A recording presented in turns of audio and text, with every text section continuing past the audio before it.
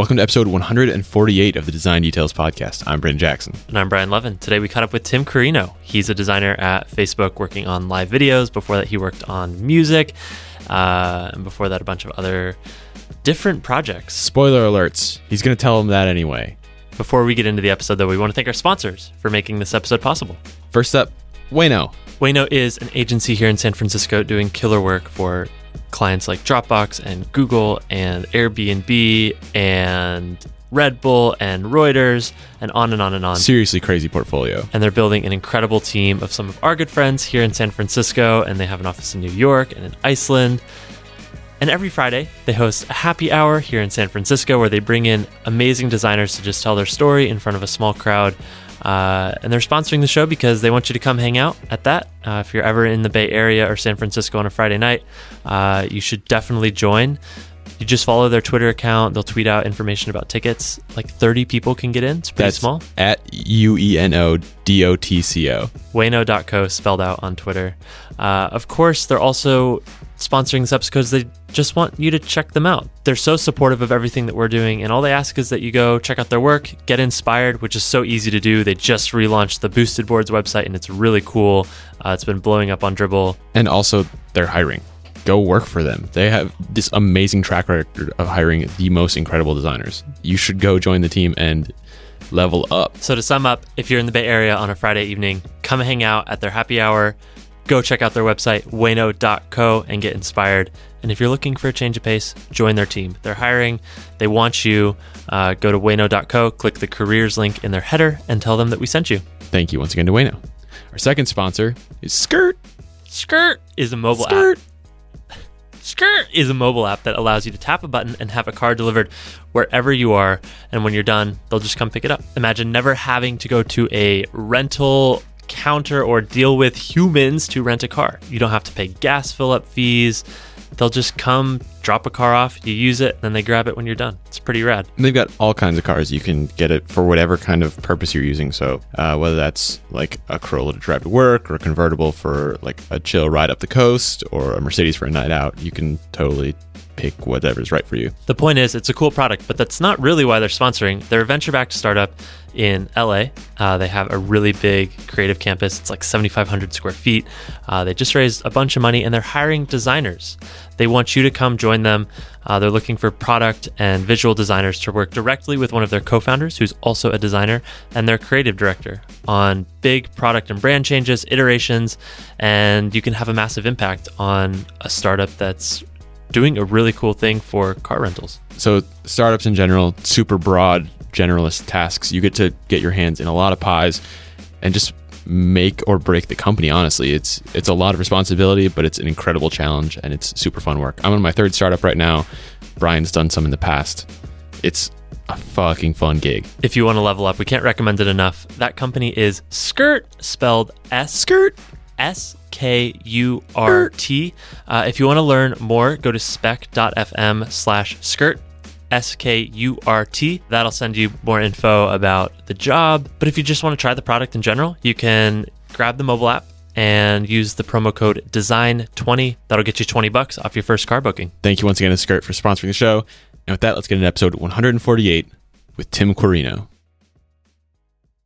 We always start our episodes by letting our guests introduce themselves in All their right. own words. Yeah. However you want. It can be anything, short, long, descriptive, non-descriptive. And as long as you're not using the word bio, because I think I'm allergic to the word bio. What's your Twitter bio? I typically overthink it. I think my Twitter bio says something about me being a product designer at Facebook, something about how much I love pizza, and that I wear a lot of black. That was a really good intro. Thanks, Tim. Yeah, it's accurate. Now, do you want to do a non-bio intro? A non-bio intro. Wow. No, not really. Cool. You are wearing all black. I am wearing all black, so everything that I just said is accurately reflected. And I walked into this house with like pepperoni stuck in my teeth, so it's not On the nose, man. it's totally on the nose. Pizza or tacos? Man, I hope there's no video so that people can't see the pepperoni machine. I'll just tell them about it. It's cool. No big deal. I think it's better that I talk openly about it than if you were to point a camera at my face and watch as I try to wriggle my tongue around that tooth. That's the worst feeling. It's horrible. I was listening to your podcast on the way up here from work, and I got distracted because that's how I realized that this thing had been there since like 5 o'clock. Which episode? It was Stewart's. Nice. Tim, thanks for coming on the show. What are you working on? I'm working on live video on Facebook. Nice. How long have you been doing that? Technically, I've been doing it since February. I'd been working on music for the last year or so, and it shared the same resources with our video team. And So music inside Facebook? Music within Facebook. What's the term for that? What's the product? The product itself is called Music Stories. It's a format that we developed so that when you paste a link from Spotify or Apple Music, you can listen to the thing that your friend shared. Mm-hmm. Cool. Whether it's a song or an album. We should get into that Or an infinite playlist where you can listen to every song on Spotify That's for free. You know what? That's a great idea. You should work at Facebook. You should definitely build products at Facebook. I don't think you guys understand how much I like Facebook. I was just about to say that playlist was a thing that we were leading up to. So the song being the atomic element that we built everything around this idea on, playlist was definitely on the roadmap. Well, we should just keep talking about it then. So Sure. Maybe quickly, how long have you been at Facebook? I joined Facebook in 2013, but I didn't start until 2014. So about 2.5 years. Okay. You're not counting the year that you actually didn't do work? Because I wouldn't either. I wouldn't count it. No. I mean, I accepted my offer pretty close to Thanksgiving, and it didn't really make sense to move and start right before the holidays. I wanted to wait until after.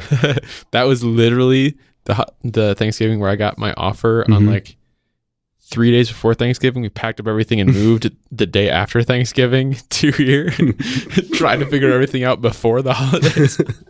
I can tell you it was a bad idea. Oh, that sounds rough. Yeah. I think that's exactly what I wanted to avoid. What did you start on at Facebook?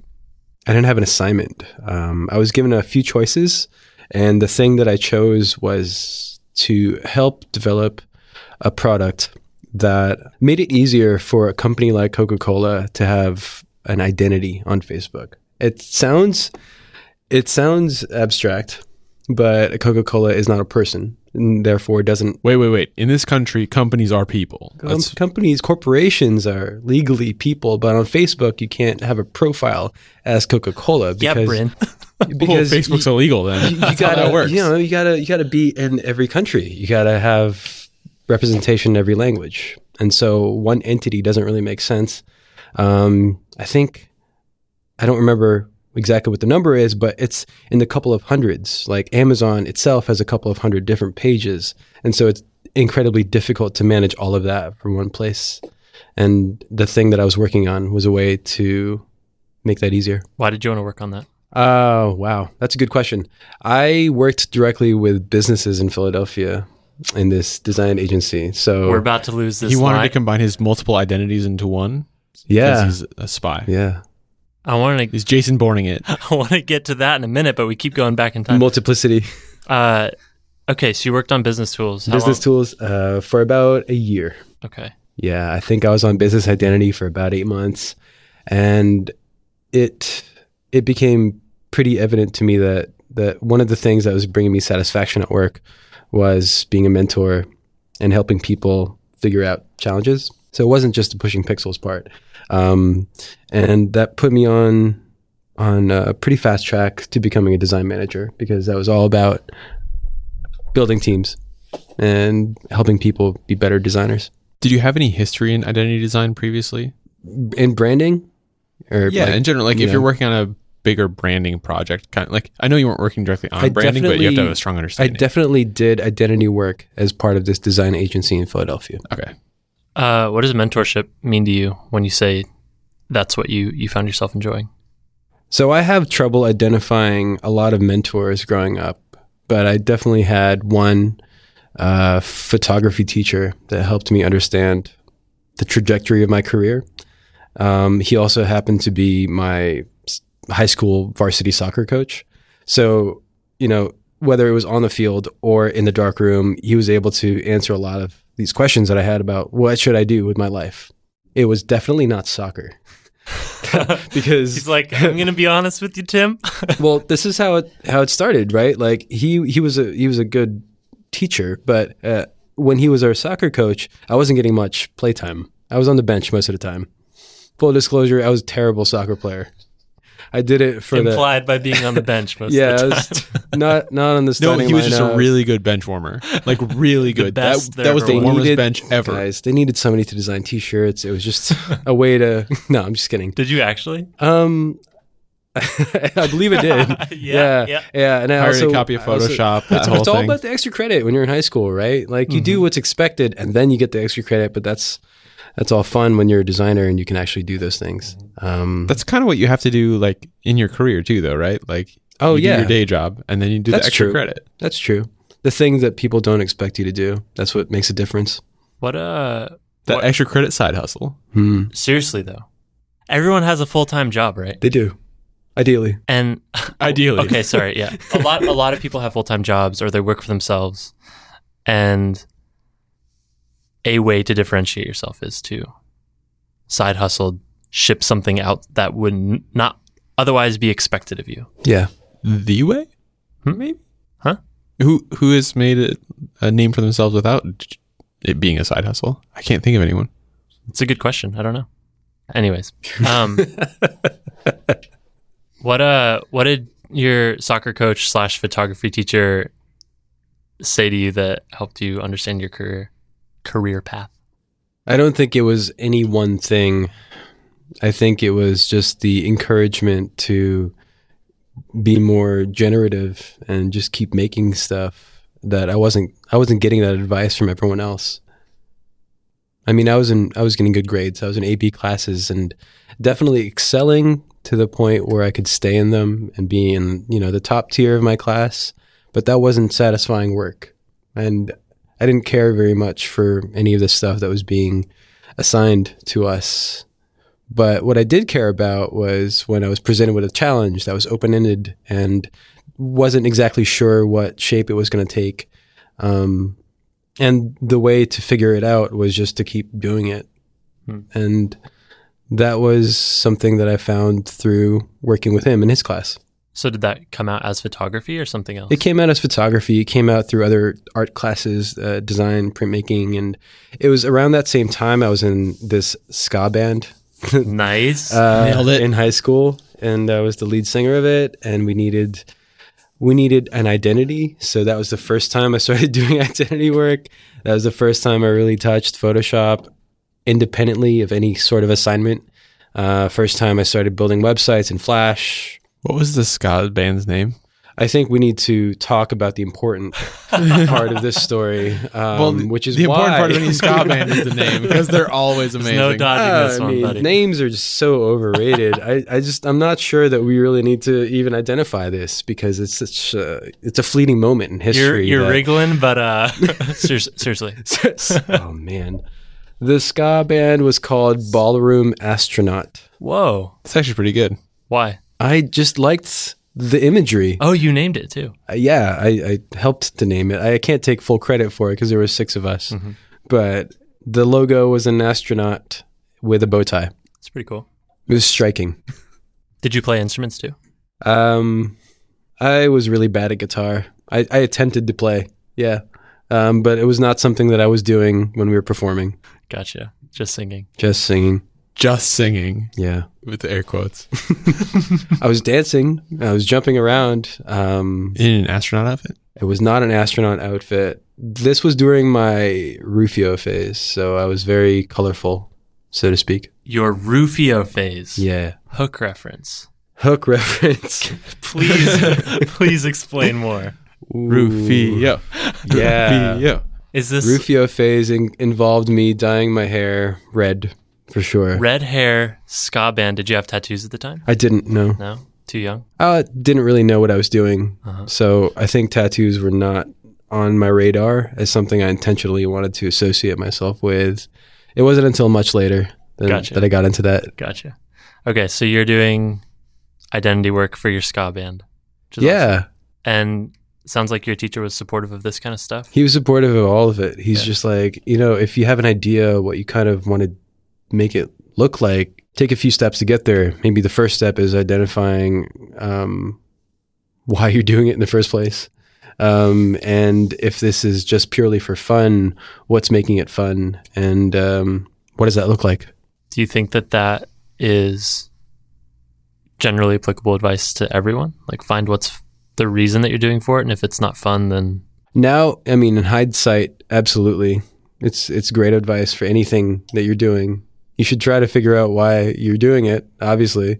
And if it's fun, why you're so invested in that yeah. thing. So at that point, did you know you wanted to like make that a thing you focused on, the graphic design side of it, the branding identity side? I think that came later.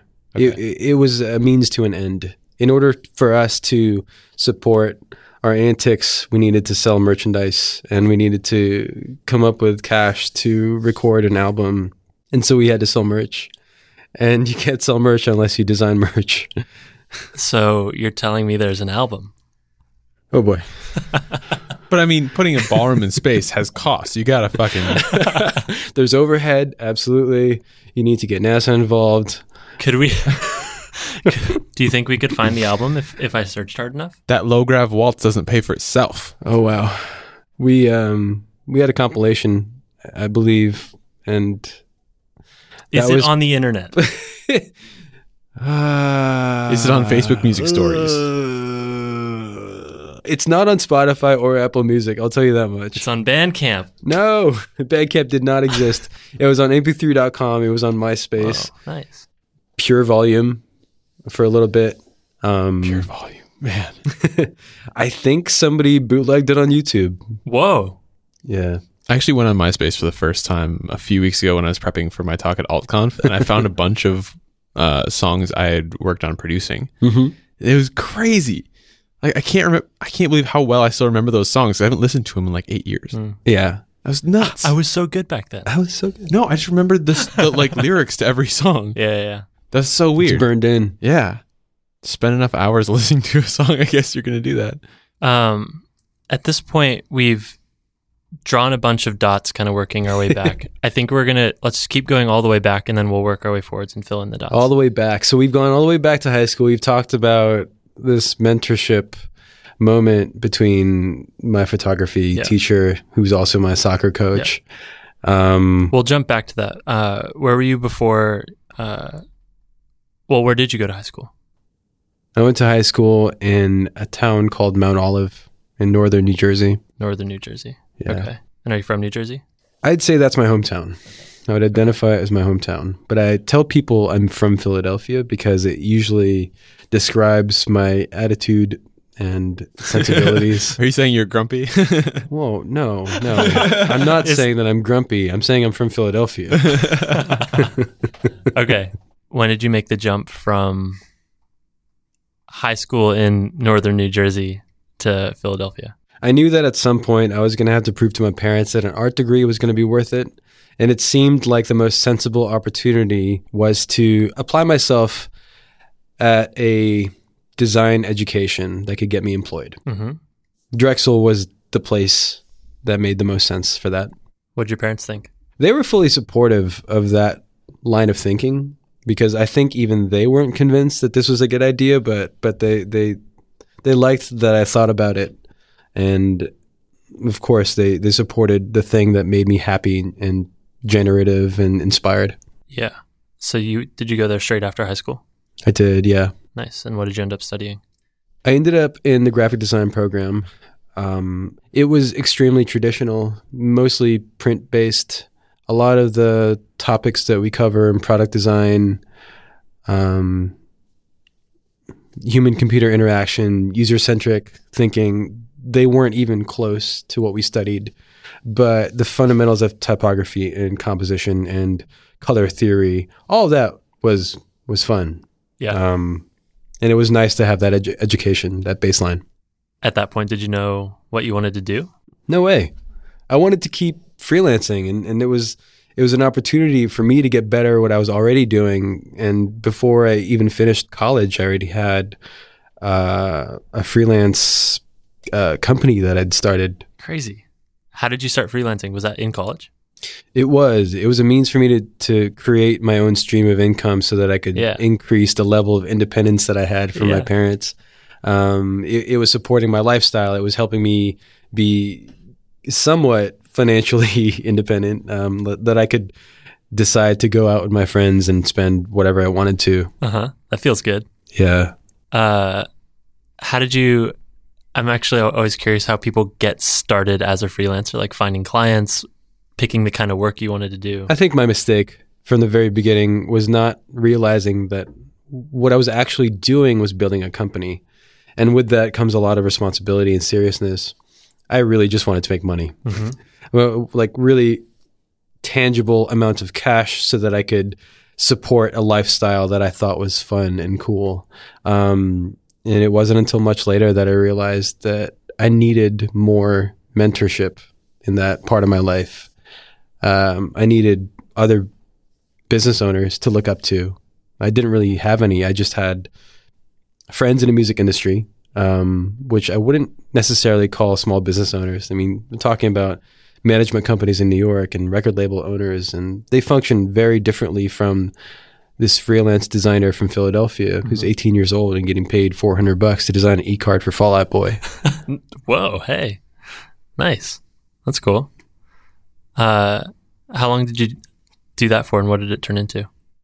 I did that for probably about 5 years, between 2004 and 2009. Okay. How did that sort of evolve?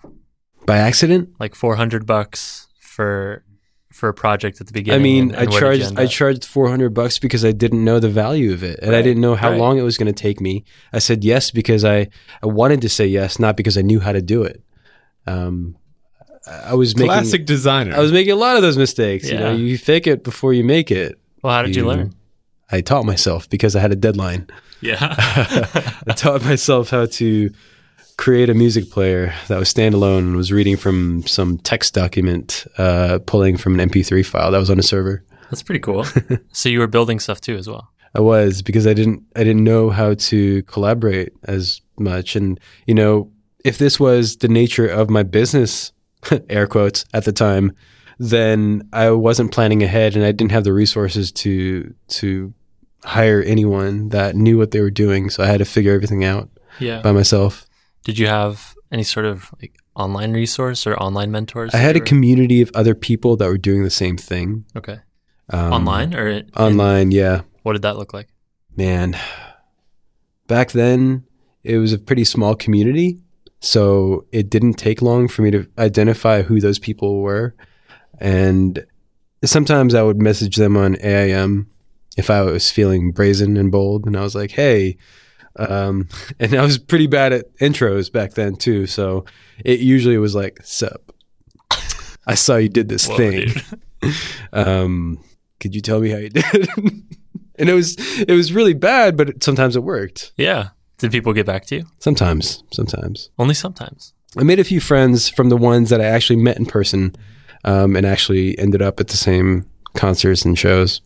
It seems like people here are pretty open to like the cold tweet, the cold email, whatever. Yeah. But it doesn't really take off until you meet in person and like have that face to face, it seems to be. I think that interaction is more likely going to take off when your motivations for asking that line of questioning or why you're introducing yourself are much more apparent. And that happens when you're in person, I think, more often. Your body language and the way you present yourself, and even down to, you know, why you came to an event is part of the pitch. If I was to walk up to you while you were getting coffee at St. Frank's. What is that? St. Frank's is this coffee shop we have at Facebook. And just You would like it? Yeah. But it's called St. Frank's. Why is it called St. Frank's? It's a chain, right? I believe they have a location here in the city. I've never heard of it. It's great coffee. Mm-hmm. Huh. It's I think it's one definitely of the only paid no places Reveille. on campus. Yeah. yeah. It is no Reveille. I'm pretty bad at making my own espressos and cappuccinos, so Yeah. it's much easier to just go there. I'll pay you. All right, so you walk up to me at St. Yeah, so I walk up to you at St. Frank's and I introduce myself and ask you about this project that you were just working on. My motivations are purely professional because we're in a work setting. You're getting coffee just like I am, and I'm not there to like hunt you down. And I'm not there to... Why weren't you there to get- hunt him down? I wouldn't do it at work. You know, if I was there to hunt him down, Coffee's a good Brian trap. I'd do it. I'd do it in like A dark, some secluded alley. um, That was a solid lure. Hey, Pokemon I would joke. ask him over for coffee. That and be wasn't like, a Pokemon joke at all. That's just a word that people use in the English language. What do you think about Pokemon Go, Tim? Hey. By the way, do you know you have an Onyx down the block? Wait, shit. I hate everything. We gotta go. Can we pause? Shut it down. What were we talking about? The we were talking intentions. about the intentions of you know your cold email or questioning, wanting to work with somebody or collaborating or having any sort of association with them if you've never met before. The you feel like intentions are that's- so much more pure when you're in person. So you don't think it works well online? I think it can work. I mean, it's a lot more sensitive to punctuation and grammar, obviously. Uh-huh. And Finish and, everything with a period. Uh-huh. I don't necessarily pay attention to those things in person, but I definitely try to be as authentic as possible. Your punctuation on this episode was awful. When I read the transcription, your verbal punctuation. Your verbal punctuation. when I read a transcription of this, it's going to be terrible writing. Yeah, dude. Well, so it'll many be typos. so terrible that there won't be Yeah. any words. No. So many typos. There's no narrative. We never got back to the point. There just won't Yeah, be any words. We actually don't the blank transcribe page. these. Sorry, Tim. That's good. Yeah. I prefer that because then I don't have to read it and feel bad about the way that Yeah. I have trouble keeping a well, line you of started with thought. pepperoni teeth. Yeah. So And I don't have to feel bad about how unlinear this podcast is. I don't think that I need to explain my infatuation with salty pork. I think that that speaks for itself. So you freelance for 5 years. I freelanced for 5 years. It taught me a lot of things that I didn't expect to learn. It taught me about the way that you pay taxes as a company in the city of Philadelphia. It taught me about how to partner with people and how not to partner with people. It taught me about how people love taking advantage of raw talent when they don't know what they have, but they can't value themselves the way everyone else values their work or their time. Can you explain that one a little more? I mean, I told you before that I charged $400 for an e-card for Fall Out Boy. Uh-huh. There's a lot of information there. First of all, an e-card is somewhat of a technological marvel at the time. I'd spent probably close to 18 hours on that thing. Flash. Yeah. Holy shit. Flash. Yeah. It was hard for somebody that didn't code. Uh-huh.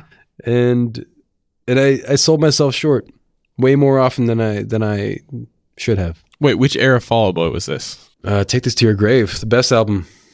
All right. I stand by it.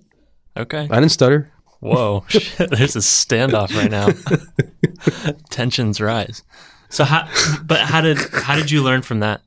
Like I find I learned even today, it's like, how do you place a value on design? Because it's not always the time you put in, right? Like, if Yeah. it takes 18 hours, it doesn't necessarily it map to- started with me trying to quantify what the time is worth. Mhm. And then I started to question what are the things that are valuable in this line of work. Because it took me a long time to realize that it wasn't just the deliverable that they were paying for. It was the level of interaction. How responsive was I? If they were calling me at 9:00 at night, I think I would have charged more. If they expected that level of dedication to that project. If that was the only project that I was working on at the time, I would have charged more. or maybe less. I don't know. I mean, these are things that I That's didn't just think about. economics. You gotta charge more, right? Well, that's the thing. Also, is going through a graphic design program at Drexel, as traditional as it was, you weren't introduced to economics. You weren't introduced to the marketplace for design out of school. You were kind of trained to be an art director without really knowing how to do art. Do you think that's a flaw of the art and design education program system? I don't want to point fingers at the entire education system, Sure. but It'd be hard to point I at wanted fingers to. at. I mean, I don't have enough fingers. Is what I'm saying. Like this. I only have 10 fingers. I think is a bigger problem than that. But I definitely wanted to help. So when I was working at Punk Avenue, which is the studio that I was working at before Facebook, when I was at Punk Avenue, I dedicated some of my evening hours to teaching a class on how to code for designers. And that's what got me into... I taught them Flash. I taught them Flash. I taught them ActionScript too. Like, were you teaching that, or were you also teaching how to value their output? It was a very nuts and bolts class on how to build your own website. Gotcha. It was like, maybe the first project is the obvious one. Here's how to build your portfolio. Mm-hmm. But like beyond that, what are you trying to do? How are you going to communicate to people what it is that you do and how well you do it? Well, so then how did you learn over time? You freelanced for yourself for 5 years, like from beginning to end. How did you start to learn or evaluate your value? We never really covered why I finished or stopped freelancing. Yeah. When it came down to it, I was a pretty bad business owner. And I didn't learn. I didn't learn right away. And it took me a series of jobs after that to fully realize the things that I should have been doing the whole time. So in hindsight, what do you think? I think in hindsight, it's not a mistake to start your own business. I think you should definitely question the motivations behind it, though. My motivations at the time were pretty shallow. Make sure it's not just to own a business. Yeah. I mean, part of my motivation was being my own boss. And as liberating as that is, I wasn't fully capable of realizing the gravity of the situation. Mm-hmm. Because being your own boss also means managing your time, and I was really bad at it. There's lots of other implications of being your own boss. Right? Absolutely. Yeah. It also meant answering the phones and developing the business in a way that could support you having time to sleep or eat, or even just going back to the motivation behind it all was getting money so that I could go out and drink. I lost time to go out and drink. So it was kind of ironic. Constructive. It was ironic that the thing that I did so that I could go out was the thing that was keeping me from going out. So you fired yourself in a way. I fired myself. Technically, I had two different businesses. I don't want to name names or be too specific about exactly who I was working with at the time, but one of them was, what did he do? He managed bands. He was the guy that represented artists. He was one business partner in the first business that I started. In the second one, it was a business partner that was more about business development and growth, but he lied on paper about his credentials, and I didn't know until 2 or 3 years later. Whoa. It was pretty traumatic. I feel like I have a little bit of business ownership PTSD. Like trust issues. Yeah, trust issues is definitely a thing, and it took me a while to really understand what went wrong. I think, well, can you share a little more about that? Because, I mean, a business partner is someone you spend time with, you're investing in something together, and then to find out that they were, I guess, not pure in their intention or something like that. The second time around, it was out of necessity. I needed somebody more business-minded to help me be the administrator. Because administrating the business wasn't bringing me joy. And it wasn't the thing that I was good at. And I was hoping that he was the one that was good at it so that I could focus my efforts on actually creating and designing. And it was happening to an extent, but it wasn't working because we didn't trust each other. Well, it sounds like you had good reason not to trust each other. Yes. And it ended up being wise to not trust this person.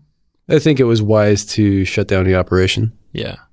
Advice to anyone that would have been in your shoes, like looking for business partners out of necessity? Like, what would you do instead? I would have interviewed more people. I would have taken my time instead of being quick to jump in and start building and start creating. I mean, you can, if you really think about it, you can create any time, but under the wrong circumstances, it could be pretty damaging. Yeah. Like if we had worked with a bigger client and they had found out that they'd been lied to, for instance, that would have not been good. Right. And thankfully that didn't happen. So it ended. Yeah. And what did you do next? What I did next was for the first time in my career, I applied to a job. Were you just like done with shit, or like what was going on in your head at that time? Like, all right, I need to make work money for someone. Yeah, whatever is willing to hire me, I'm going to take it.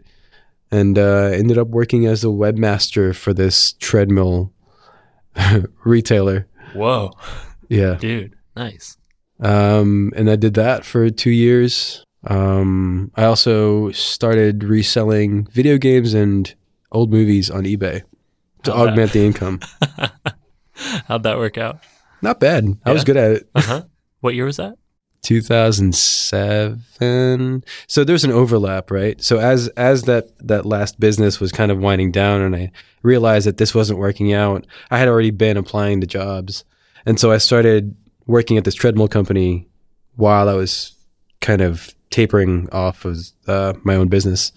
And the selling of video games and DVDs kind of just happened. Just side thing. Just side thing. You had these extra things laying around that you were hoarding. You decide to start selling them and realize you're kind of good at it. So you keep doing it. Was it a relief when you ended up getting the job at this treadmill Initially, company? It was a relief because the guy that hired me was the head of marketing for that company. And he had previously worked with some people that were on the product team at Dreamweaver. Whoa. Dreamweaver. Dude. It's making a comeback. What are you talking about? Dreamweaver just announced a product update that's coming soon. They're still around? Yeah. And that doesn't mean it's coming back. There's no, not like they are trying to revive its reputation. Wow. Good luck. Yeah, I mean, Dreamweaver's a WYSIWYG editor by Macromedia, so I was impressed thoroughly as somebody that was building things in Flash. And so I started working for them, and then he quit the company like 2 months later. Oh, so shit. my initial excitement definitely went out the window when he left. Because then I was being managed by the CEO of the company who had no idea what design was and what it was used for and how a website even works. But you stuck around doing that for 2 years? Well, I didn't know any better. What do you mean? I mean, nobody was kind enough to tell me that maybe you should look for another opportunity. It was also a pretty barren place for tech. Philadelphia now is a rich tech community in terms of the amount of talent and the people that are willing to go out and do things on their own. 10 years ago. But back then, I would say 2007 is not a time for tech to be effective in Philadelphia. Well, what was that like for you when you leave freelancing, you get this job, and then all of a sudden you have a boss that doesn't really understand what you're doing? Is that right? I slacked off. I'm going to be honest with you. Not having a mentor or a manager or somebody that cared about what I was doing meant that I wasn't doing much. And it was very hard to find that motivation within myself. So I ended up starting this blog with a really good friend of mine called Geekadelphia was the name of the blog. It's Nailed it in one. really very on the nose about what its content was. At the time, I was also a registered stormtrooper. So it was a kind of... In like the 501st or what? yeah, dude. Nice. Yeah. Whoa, what? The 501st Legion? The 501st Legion is a fan-run costuming organization that's nonprofit that builds the highest quality stormtrooper armor Holy shit. in the world. But they also like visit sick kids at hospitals and stuff. Yeah, we used to do autism marches, Wow. and we do hospital visits, and you know, Darth Vader would make appearances, and make the kids laugh.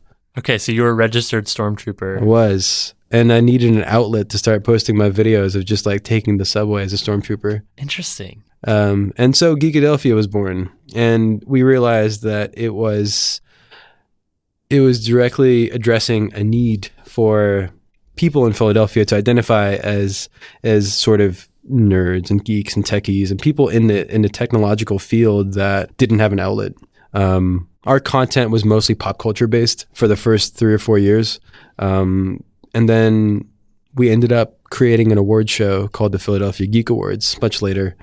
And that was a way to give back to the community and recognize people that were contributing to the richness of tech in that city. Who is the we?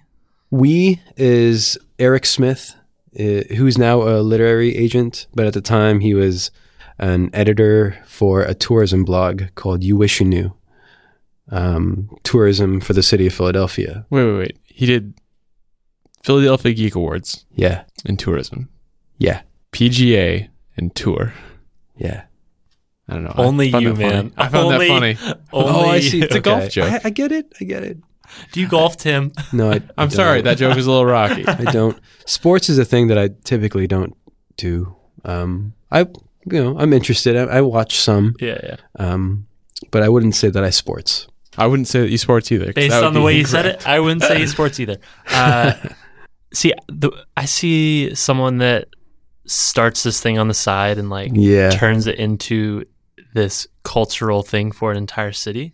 It became a That cultural feels- thing because we were partnering with the Academy of Natural Sciences in Philadelphia.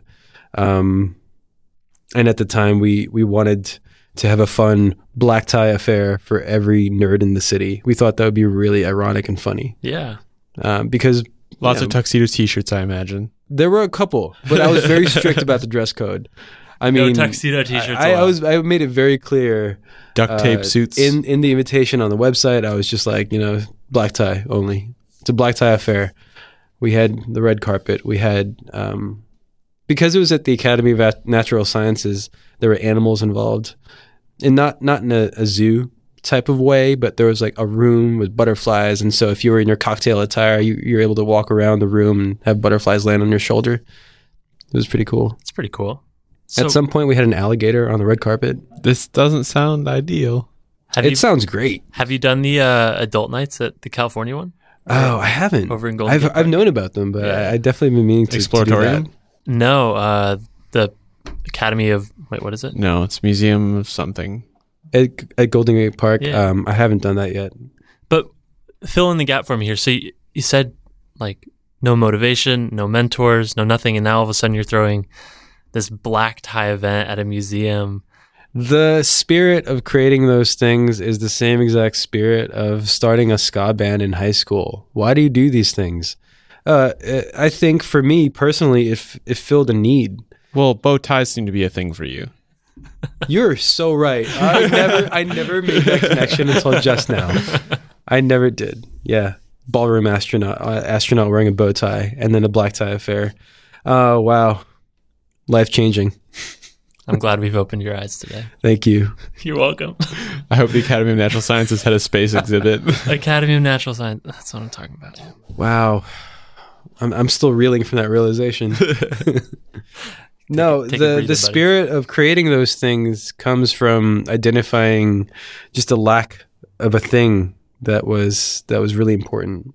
To me in high school, it was very important for me to express myself musically and artistically, and I needed more channels to do that. And once I was in college and I had that, going out into the workforce, having a career, somewhat of a career, as a webmaster, you don't really have a lot going for you. I take that back. That was just that was terrible. No takebacks, dude. No. I mean, like No backsies. having no constraints on what you do as a job is actually pretty great. That sort of autonomy is not. It doesn't come by often. I want to make sure I'm understanding this right. It was the pure intention of these side things that made it worthwhile, like made it successful. My intentions when starting Geekadelphia with Eric Smith or starting the Geek Awards was community driven. It was to connect with people that were like us. And then the Geek Awards was a way for us to recognize those people and sort of lift them up so that everyone could see, hey, Dr. Youngmoo Kim is doing some crazy stuff. We were highlighting projects that were purely academic or purely journalistic and might have never been in the headlines because they were just too nerdy. I think one of my favorite projects, it was a social media movement called Gun Crisis. And it was actually, speaking of current events, I mean, pretty relevant to today's context. But in 2013, it was a social media movement to create awareness about the way we were covering gun control situations in our community. Yeah. How did you approach that? How did I approach what? Talking about gun control issues. Oh, I didn't talk about it personally. Oh, that's one of the things we were highlighting the people Got that it. were, and that award was meant to say thank you for doing this. How did you change from? Well, I guess first, how long was it between starting Geekadelphia and this sort of award thing, this sort of community with the city event? For the first time in my life, I felt more connected to the city than I ever did. Yeah. I mean, we were working directly with cultural and academic institutions, whereas before I was attending them. Right. I became complicit with all of the cool things that they were doing, and it felt really great to have that level of connection, that level of intimacy with the city that has so much energy that's latent and just wants to burst with expression and intelligence, but doesn't always have the channels by which they can happen. Had that changed you professionally? Like, were you still a webmaster when that happened? When I was organizing and planning the Geek Awards, for example, nobody on the production team was willing to shoulder the burden of all of the branding and identity, or even figure out the visual aspects of the entire show.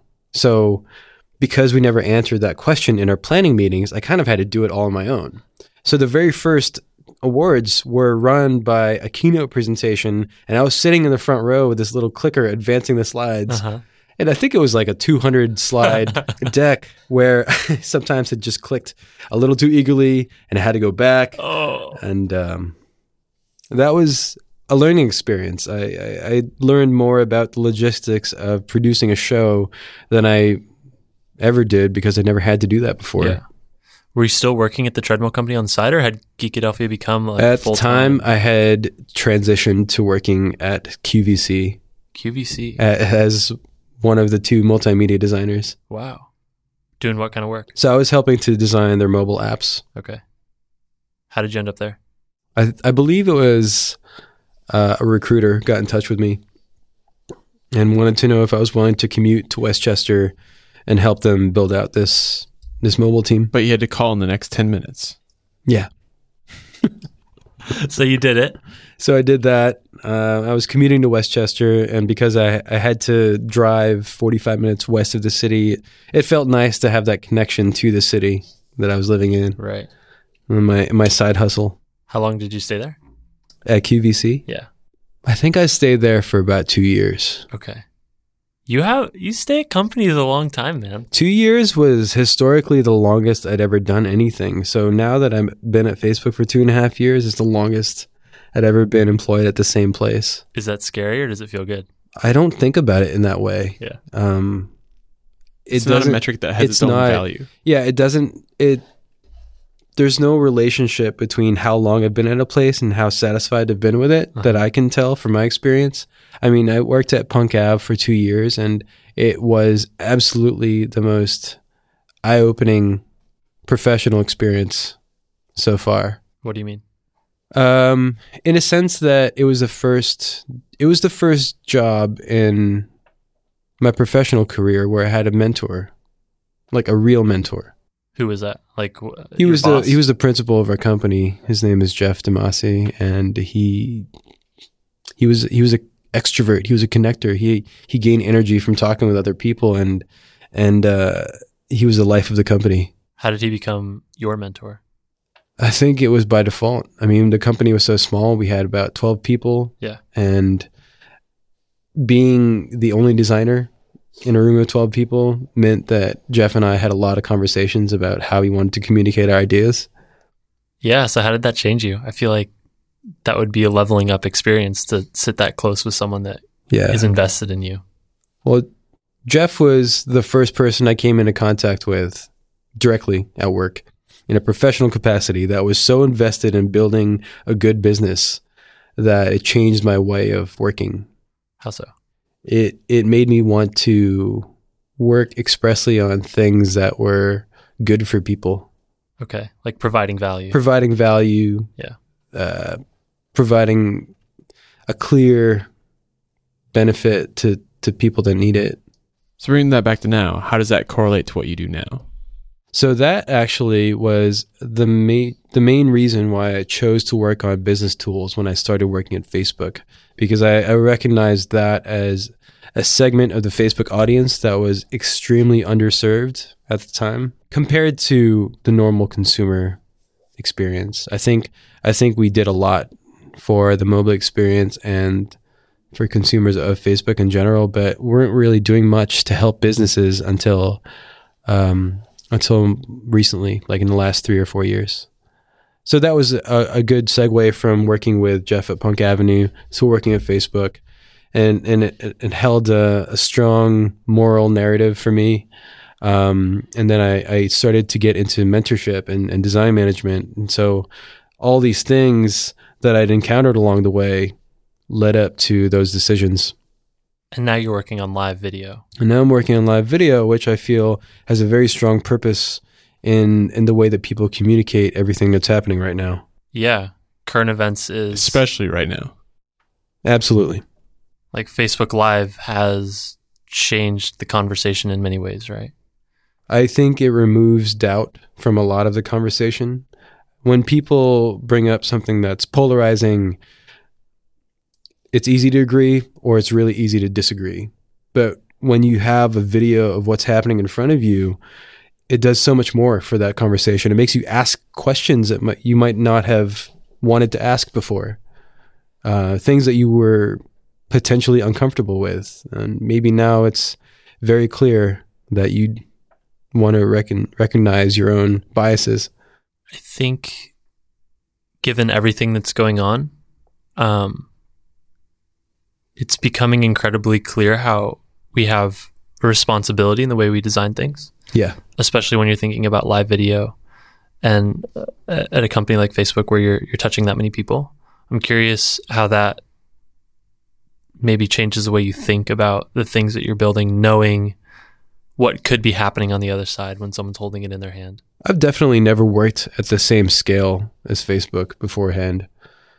You know, working at a small 12-person company in Philadelphia and having maybe an audience of a few hundred people for every project to a couple million is already a huge leap. But it served me well that before I even started doing that, I was already thinking about why this was useful, right? Why this provided value in the first place. And I think that holds true for a few hundred people and a few million people. So what is your intention now? Like where does your work come from? I think my work is coming from just wanting to be as transparent as possible. In the product or like you personally? In the way that people communicate. Yeah. The product should be effortless. Like even if it takes a few clicks to go live, it should be something that you can rely on. Like I would love for our product to be so stable that you can stream whatever you want to stream regardless of your internet connection. Maybe it saves it to your phone. Maybe it caches it. Maybe it starts uploading it later. I don't know. There's a whole number of things we can do and are trying to do it right now. And I just want it to be more reliable so that people can trust that they can communicate exactly what's happening in front of them. What about for you personally? I think transparency is interesting and nuanced because this community is really small Yeah. and most people know most people. Yeah. And it can be hard to be transparent sometimes, at least maybe from my... Does that make it harder for you to be transparent? I think when you know your audience and know who could see it or who's going to see it. When you say our community, what are you describing? That's a good question. I guess I mean broadly the design community. Okay. The people who might be listening. Yeah. Okay. Yeah, loosely that. The people who might be listening. The Yeah. people, The 15,000 people who might be listening? Sure. It's not that small of a community. It's not, I think... and they don't all know you. No. I think about people who are building products, who are designers, who want to be building things digitally. I'm not sure if we have many like print designers or anything like that, but people building products for people. I think that when a community is recognizable, and that you can speak to them on the same level, and everyone knows the context from which you're working, I think it's much easier to be more transparent. It's absolutely a lot easier to call bullshit on something. That's true. If everyone is aware of the intentions that they're placing on a product or a system that they're designing, I think we're able to design much more responsibly.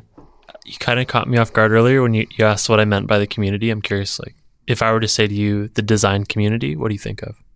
The design community at large, as it applies outside of San Francisco, is what I would think as our community. Yeah. Okay. I think that's loosely where I am, but Yeah. perhaps I'm more constrained into like digital products, right? Yeah. I mean, Maybe unnecessarily so. It's easy to say that everyone knows everyone when everyone follows each other on Twitter, right? It doesn't necessarily mean Yeah, we you know quote everyone. know each other. Like you've talked once or twice on Twitter. And we kind of know everyone's bios and avatars and what we're actually tweeting, whether it's an Onyx down the street or if it's Black Lives Matter. Like we kind of know where people's heads are at. You know their personality a bit. But it's difficult to say that we really know them. But when we know where their heads are at, I think it's easier to communicate in a way that they can understand what you're trying to say. And that's why I think it's easier to be transparent. I was pretty blown away. You had a chat with Gabe on his project. Yeah. And it was like the most transparent thing I've ever read published online. It was incredibly vulnerable, honest, real. I'm just curious, like, what the feedback's been from that, or like how you even get in the headspace to have that level of conversation that's so unfiltered.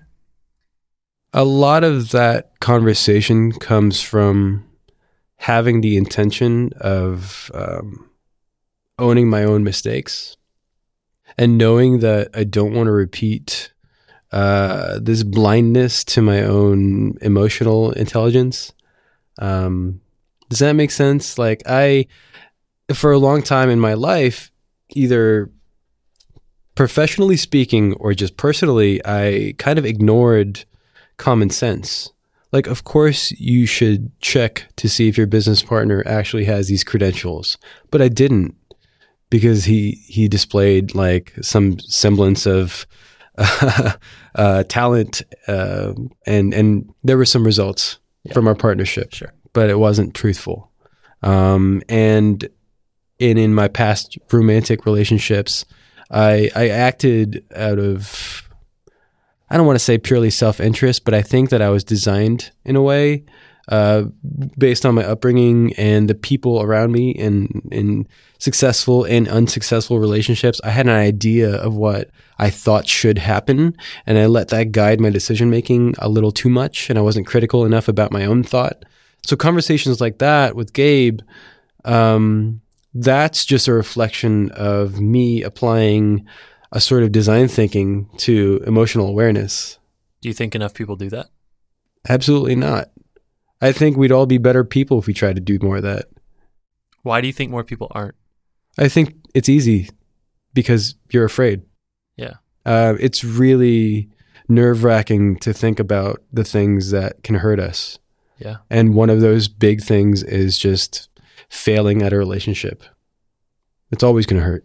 but we fail all the time in every aspect. You know, maybe I failed to communicate or enunciate my name to a barista and he says my name is Kim. That's a failure. And we can own that because that's an easy one. But like, God, I spent this whole interview thinking your name was Kim. Shit. So yeah, it's not. It's Tim. It's so easy to own the small failures and really hard to own the big ones, right? And I think my series of failures professionally have led up to a certain level of success, or even just the ability to make better decisions for myself. And I wanted that for the relationships in my life, whether they're platonic or romantic. So Even choosing the kind of friends that you have, it applies, right? there's this thing you always hear about negatively, referred to as failing upward. Yeah. Isn't that just called learning? I think isn't that how that works? that's exactly what it is. You have to fail. You get experience. to. You learn how not to fail next time. Yeah. Like that's kind of the thing, right? And I think that not questioning our own vulnerability or not facing our fears is why it's so hard for people to connect. Some of my best friendships, some of the most loyal friendships in my life have been because we've told each other what scares us. And if you think about it, how many of your friends are you comfortable enough with that you could tell them everything that scares you? It's tough, right? I think it's tough. It should be, if it's really scary. Yeah. So you still have the fear. I think I do, but I can also talk about it now, and that's made a good amount of difference in the type of relationships that I have. Is it just talking about it, or Talking about it is a way of identifying what it is, and when you start to explain and find the edges of that thing, whatever it may be, then you can help people understand why you're the way you are. should we tie this back to a design metaphor? I would love to. I would love to do that. I was just writing and articulating and thinking about things, having the same critical analysis of personal, emotional things that you would a project at work, perhaps. Sure.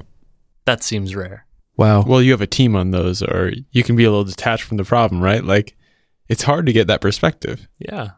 Well, I can give you a recent example of that. I mean, I work on live video as of right now. Last year, I was working on music. A lot of the time, in a company as big as Facebook, it's very obvious why we shift our attention to different aspects of the product. But what doesn't really come to light is how somebody feels when their project is deprioritized. They always feel good about it, right? I was crushed. I was emotionally just like drained.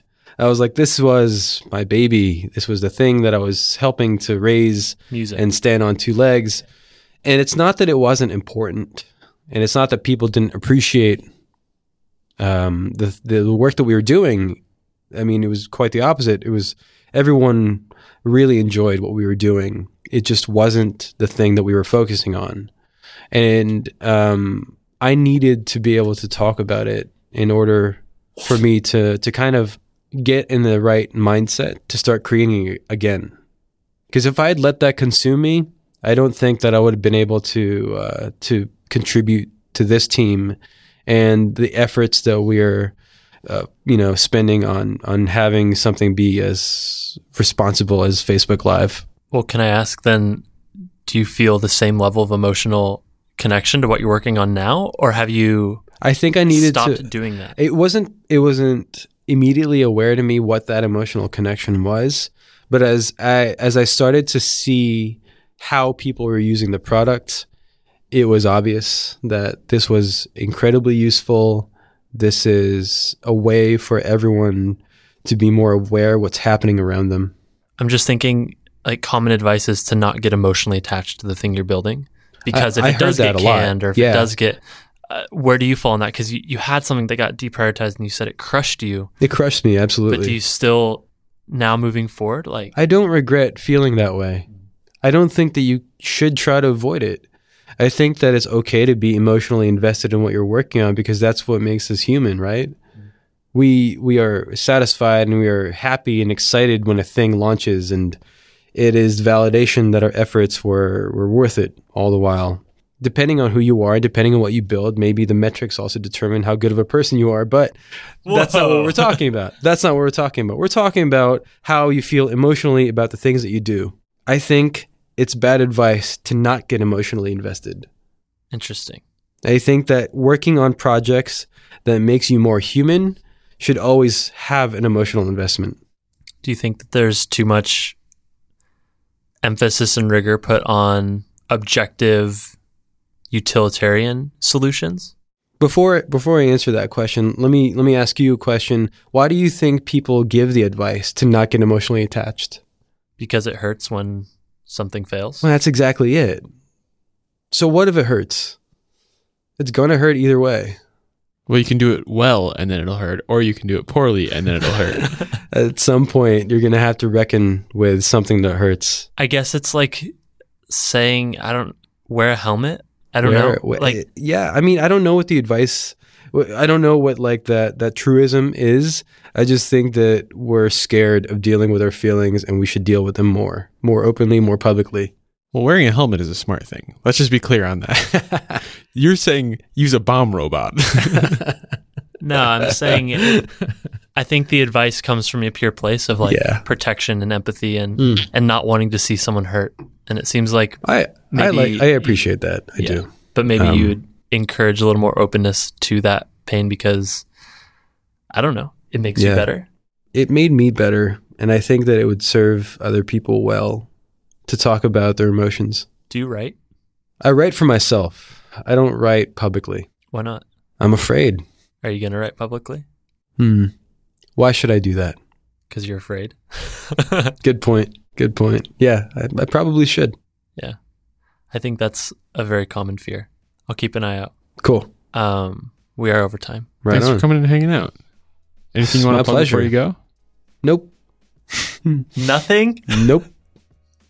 Okay. Fine. No plugs for you. No plugs. Thanks so much, Tim. Yeah, thanks, guys. That was episode 148. Thank you for listening. Thank you to Tim for coming and hanging out with us.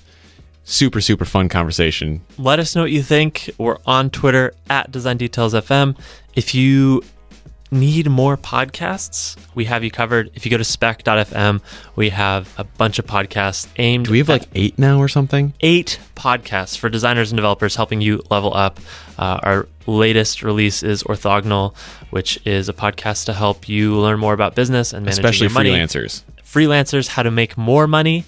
Before that, Runtime, which is a podcast with Caleb Davenport and Sam Sophis, teaching us all about iOS and Swift. It's very Swifty. Swifty indeed. So if you want more podcasts, go to spec.fm or follow us on Twitter at specfm. And of course, be sure to check out our sponsors that made this episode possible. We could not do this without them.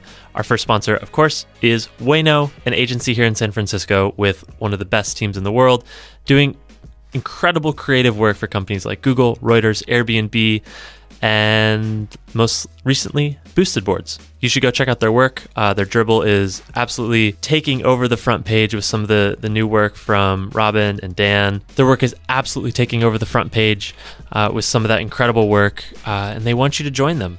They're hiring. If you go to wayno.co, that's ueno.co, click the careers link in the header, tell them we sent you. If you're looking for a job and want to level up, I can't think of a better place to do it.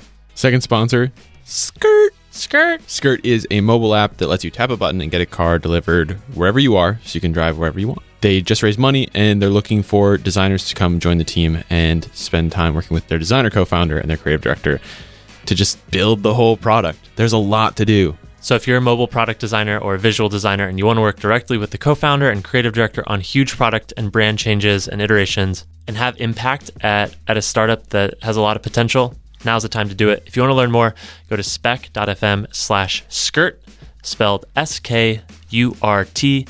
And if you want to try the app beforehand, just download it and use the promo code DESIGN20 and you'll save $20 on your first booking. Thank you once again to Skirt and Wayno for sponsoring the show. We'll see you on Wednesday with Melanie Arujo.